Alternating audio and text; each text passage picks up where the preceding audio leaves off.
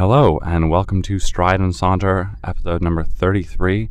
I'm one of your hosts, Kip Clark, and joining me today for the very first time is a new co-host, Caroline Borders. Hello. So today, for our first episode together, I wanted to react to a video that has a very special place in my heart because of its influence in my life and actually beyond my life and the lives of other people I know. It's going to be around graduation time when we release this episode, and when I graduated from Wellesley High in 2012, I was very privileged to receive a very special commencement speech from a former teacher of mine, David McCullough, who is and was an English teacher at Wellesley High. He's been teaching for 26 years, not always at Wellesley High. He taught in Hawaii beforehand, but he gave us a very interesting commencement speech, which I welcome all of you to check out. It's on YouTube. I will include that link with the episode so you can all go watch it, and I highly recommend it, of course. But right now, here's a clip from that commencement speech that he gave us.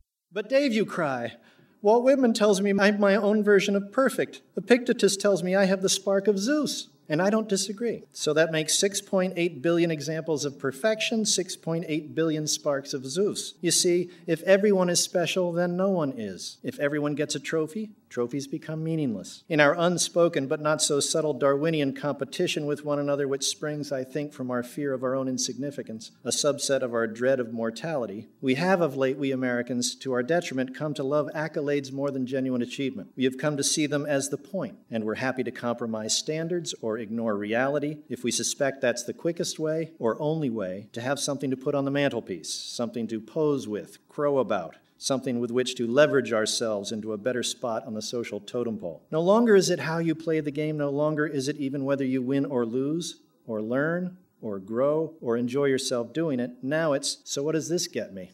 As a consequence, we cheapen worthy endeavors, and building a Guatemalan medical clinic becomes more about the application to Bowdoin than the well-being of Guatemalans. It's an epidemic, and in its way, not even dear old Wellesley High is immune. One of the best of the 37,000 nationwide Wellesley High School, where good is no longer good enough, where a B is the new C, and the mid-level curriculum is called advanced college placement. And I hope you caught me when I said one of the best. I said one of the best so we can feel better about ourselves, so we can bask in a little easy distinction, however vague and unverifiable, and count ourselves among the elite, whoever they might be, and enjoy a perceived leg up on the perceived competition. But the phrase defies logic. By definition, there can be only one best. You're it, or you're not. So as you heard from that brief clip, part of the point that he tried to make in his speech, and I think did so quite well, is that we live in a day and age which I think, embellished by the school system or the education system, privileges achievement rather than the process of getting there and actually building up to achievement and learning and sort of growing. And maybe they sound like ideals and romantic notions of how we should live our lives, but I think he had a lot of important things to say. But I will also pause here because I don't want to talk too much.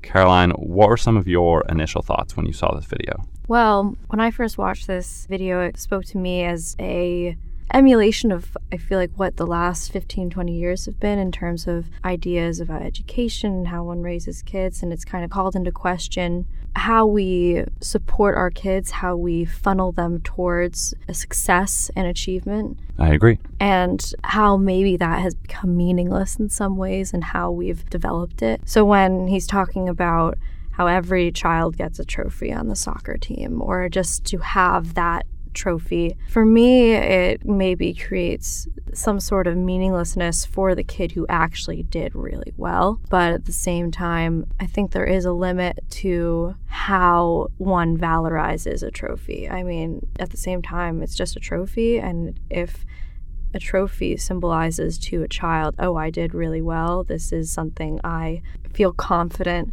and if it helps a child develop in a positive way, then I don't really see much harm in it. Maybe as a child or a teenager gets older, they'd become a little more aware of oh, I'm getting a trophy, everyone's getting a trophy, this is pointless. But I think when the child is 6 years old, I don't know what harm is really being done, And you're totally right. I think that's a very valid point. I also think that, at least in our discussion, differentiating between child and adolescence is important. But I agree with everything you're saying about children, and I think perhaps some of his criticism was more leveled at the parents of adolescents. Sure. One thing I would like to say in terms of expressing my bias or sort of putting it out on the table so our listeners all know, I was a student of Wellesley High, but also a student of Mr. McCullough's in my sophomore year of English class, and I was very fond of him. I do think a lot of other students idealized him, and don't get me wrong, I think he was a tremendous teacher and one of my favorites, but I think in a very problematic way, kids would take what he said as sort of gospel. A lot of the points he tried to make, not only in this speech, but in many of the readings we read, for example, Bartleby the Scrivener,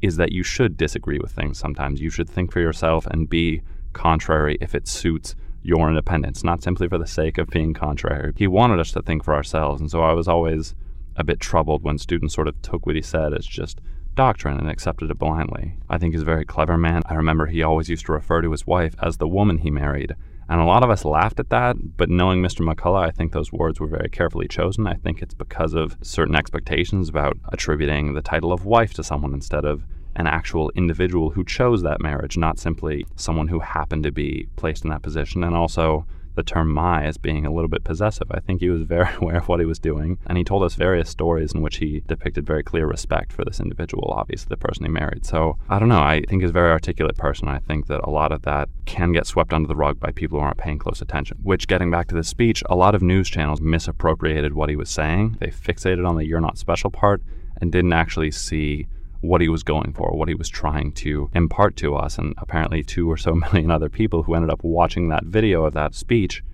I just don't think everyone gave him the right amount of thought. I don't think they gave him the time that he deserved in terms of the speech that he made. In one of the articles that Caroline and I read, again, which I will link to in The Atlantic, actually, he talks about how attitudes towards education have gradually shifted. He thinks that children have been guided and groomed for success to the point that education hinges upon achievement rather than actual learning. Exactly. And I think it's, as you were saying about how he maybe talks about his marriage as a choice rather than an action or something. I feel like he's trying to point out how not necessarily robotic our generation has become in terms of how they move towards achievement, but just how we've been groomed to such a state that instead of trying to really gain something or learn something through personal choice, it's just we're kind of set on this track towards success. And then once we get to that success, I don't think that our generation really knows what to do with it necessarily. I agree. I think that's very valid. One point that occurs to me when talking about learning and education, I think back to tests that I've had, countless tests in the 15 or so years that I've been in institutional education. After almost every test I've had, kids have turned to me or turned to their classmates and said, "Oh, how'd you do on the test?" Or, what went well? No one asks, what did you learn on the test? What are you going to remember about World War I or the Soviet Union? It's never about learning, at least in those cases. And I think that says something about how we treat learning. No one ever likes a class if they're doing badly in it. Exactly. And I think that says a lot about grades and achievements rather than learning. And it's really sad. And I think we're all guilty of it. I mean, absolutely. If I certainly am. A poor grade, and for me a poor grade is sometimes a B, and he talks about that too, how a B has now become the next C, and I feel like I missed something. I feel like I didn't learn as much, or I didn't learn well enough. It's not so much, oh, am I learning or am I not learning? Am I exploring? Am I discovering? It's how well am I grasping this material? Right.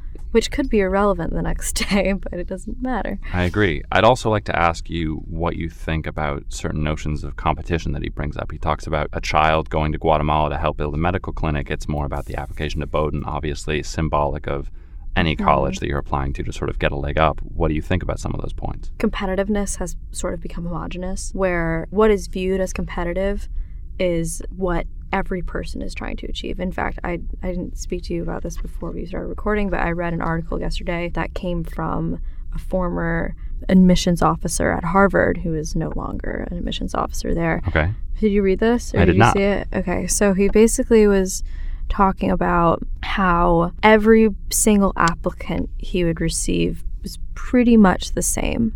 And so those that got in and those that didn't was fairly arbitrary. So I've this idea, like Harvard, one of the most competitive schools to get into in the country, the idea of competitiveness has just totally plateaued. Instead of students trying to focus on a uniqueness, people are manipulating how they are perceived or represented towards an achievement rather than the potential of learning something. And it's not to say that all these students who are applying to elite colleges, which I think many from Wellesley High did as well when hearing this graduation speech, but each student who is applying to these elite schools knows what is competitive, knows what is attractive, good grades, good scores. Oh, but then I also went backpacking in Southeast Asia. How unique. And I think that idea of uniqueness, it needs to be rediscovered. I completely agree. I think uniqueness is an important term to look at because it does hinge upon relation and association to other people. Being all on its own without any comparison can't really be unique because there's nothing to compare it to. Exactly. But I think that far too often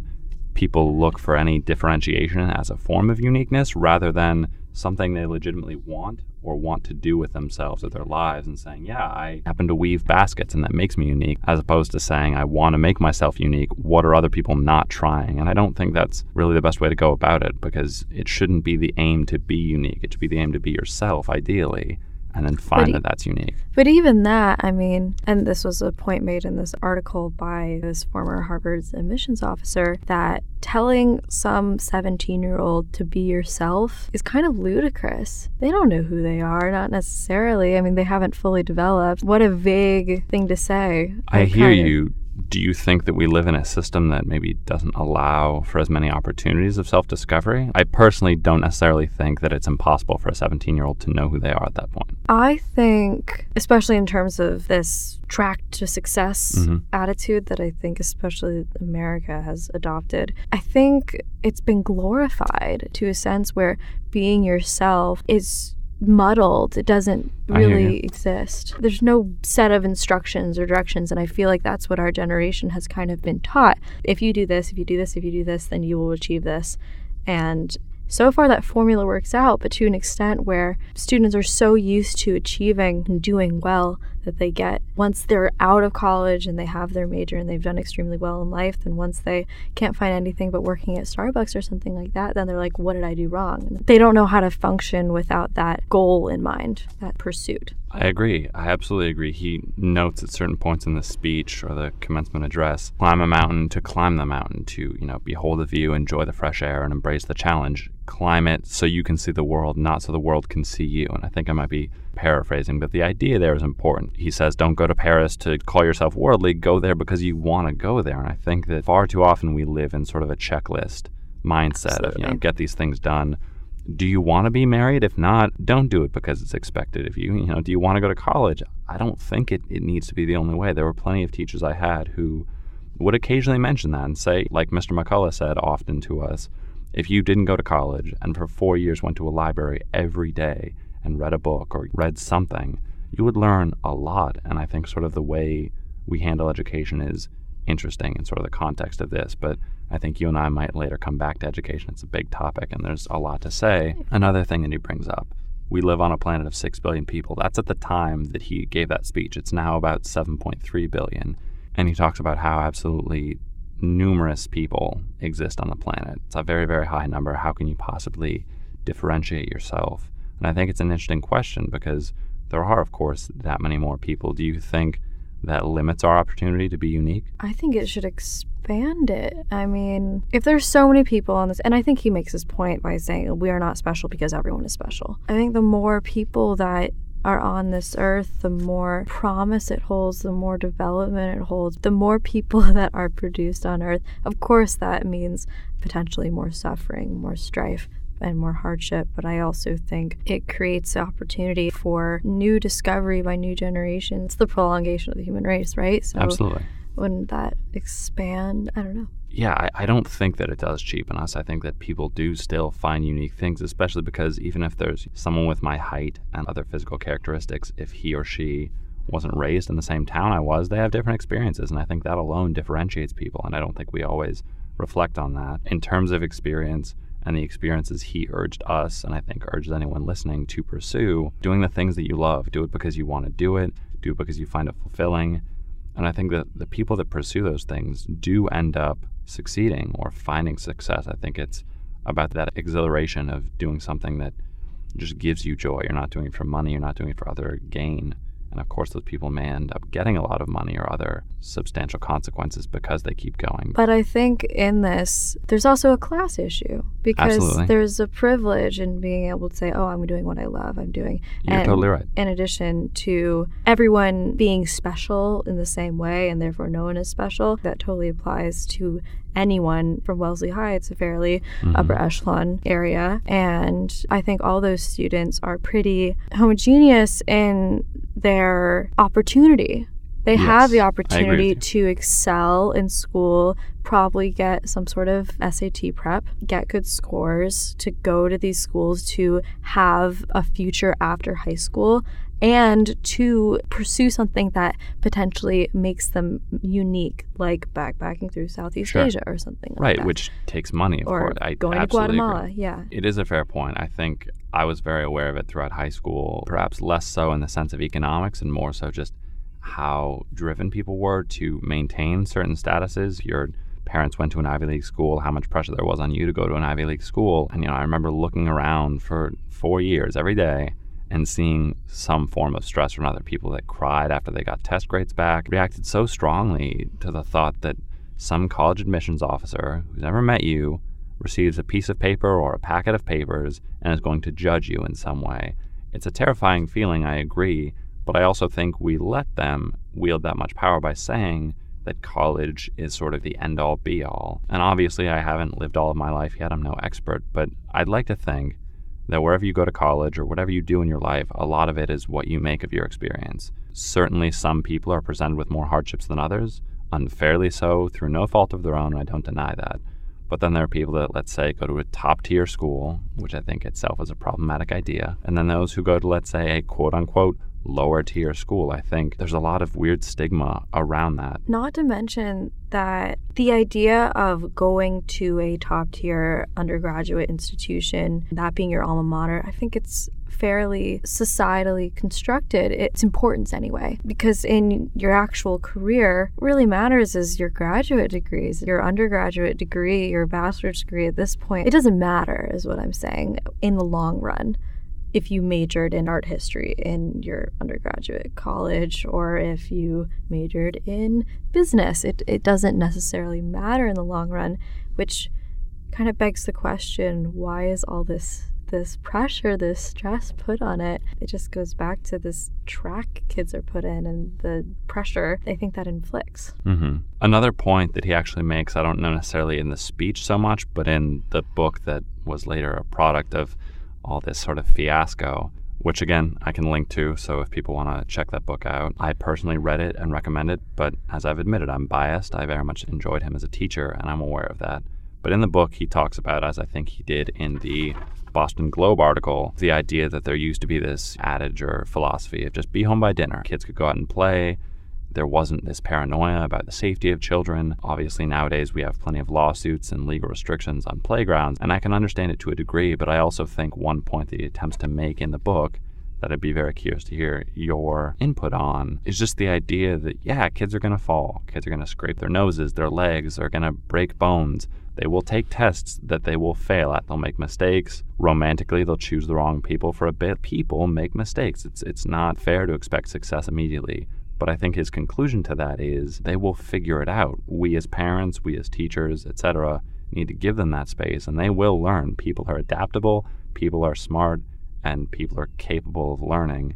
I know that was a very long sort of diatribe, but what do you think about sort of how we pursue safety now? We try to limit failure. How do you take that? It's funny you say that, because during my sophomore year of high school, I had an English teacher named Mr. Angler, and we were either reading Catcher in the Rye or we were reading The Odyssey. Regardless, he's kind of this big burly guy. He'd call everyone by their last name, so I was Borders. My friend Claire was Blackwelder. I mean, it wasn't even a question. He was the crew coach. So I don't even remember the context for it, but one class he was like, you are going to have a time in the next 10 to 15 years where you are going to fail.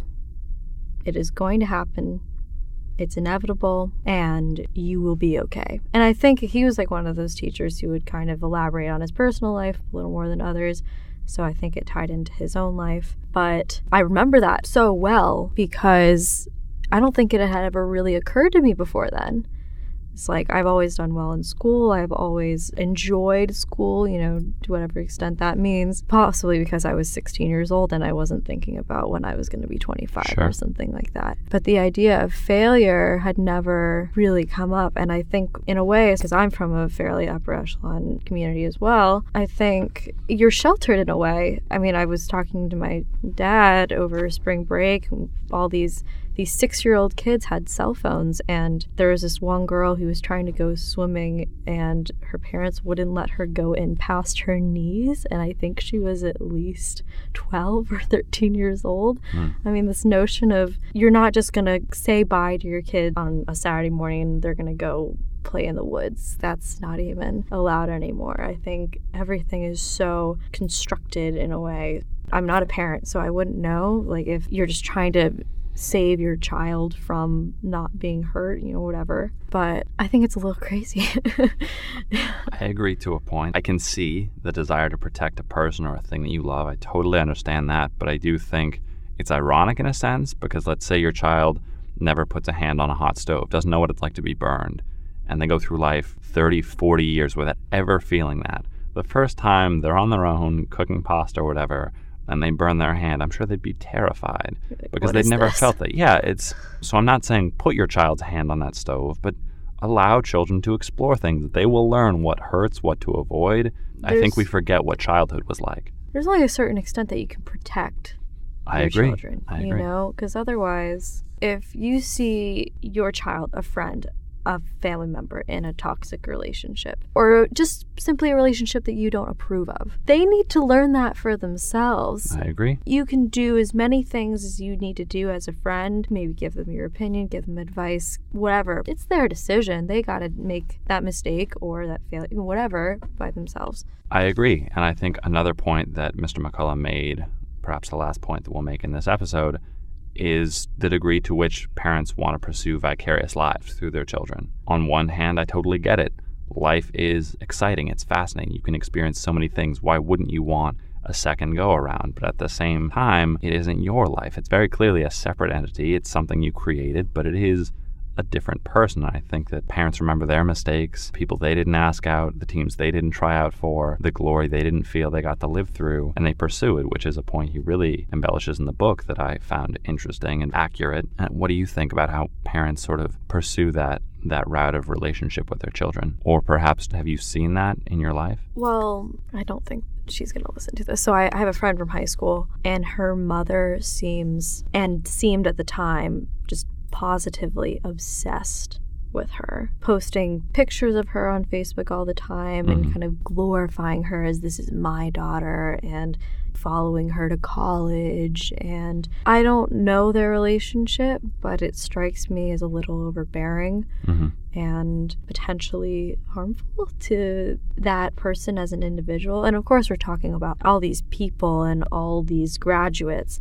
as individuals, which I think is somewhat problematic. I mean, everyone is an individual, but I don't necessarily think the key to success is being completely competitive and being completely individual. I agree. We live in a society of other people. Exactly. So that relationship has always struck me as kind of bizarre, perhaps maybe because my parents are fairly hands-off with what I do.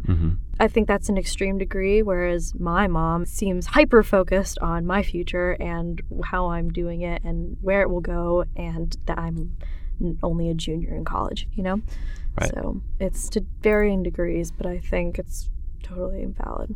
I absolutely agree. I think moderation is key. One of the last things I will say, I will sort of tell all of you, in case you did not check that video, how Mr. McCullough concluded the speech to us. He said, "As you commence then, and before you scatter to the winds, I urge you to do whatever you do for no reason other than you love it and believe in its importance. Don't bother with work you don't believe in any more than you would a spouse you're not crazy about, lest you find yourself on the wrong side of a Baltimore Orioles comparison. Resist the easy comforts of complacency, the specious glitter of materialism, the narcotic paralysis of self-satisfaction. Be worthy of your advantages, and read. Read all the time. Read as a matter of principle, as a matter of self-respect. Read as a nourishing staple of life. Develop and protect a moral sensibility and demonstrate the character to apply it. Dream big. Work hard. Think for yourself. Love everything you love, everyone you love, with all your might. And do so, please, with a sense of urgency, for every tick of the clock subtracts from fewer and fewer, and as surely as there are commencements, there are cessations, and you'll be in no condition to enjoy the ceremony attendant to that eventuality, no matter how delightful the afternoon. So before we conclude this episode, Caroline, are there any questions or things you'd like our listeners to think about after hearing this episode? I guess sort of in response to Mr. McCullough's final words of this speech, while yes, life is short, just think about maybe how life is also long. I think that's very well said. One thing I would urge people to consider or sort of think about, one, the role of moderation, to what extent we pursue things on maybe too extreme a level or maybe not passionately enough. And also in terms of doing what you love. Why is it something you love? Is it something you learned from other people? Is it something that you genuinely found on your own? Thinking about where we find those things. And I don't think there's a wrong or right answer, but... And you don't have to do it immediately. Agreed. Or figure it out immediately. So to anyone who would like to respond, and we would of course love your feedback as always, our Twitter is StrideNSaunter. You can reach us on Facebook, Stride and Saunter. Our email account is strideandsaunter@gmail.com. And of course, we encourage you to check out our website, strideandsaunter.com. And as always, we thank you all for listening. And from thought to word and voice to ear, this is Kip Clark signing off. And this is Caroline Borders. We'll see you next time.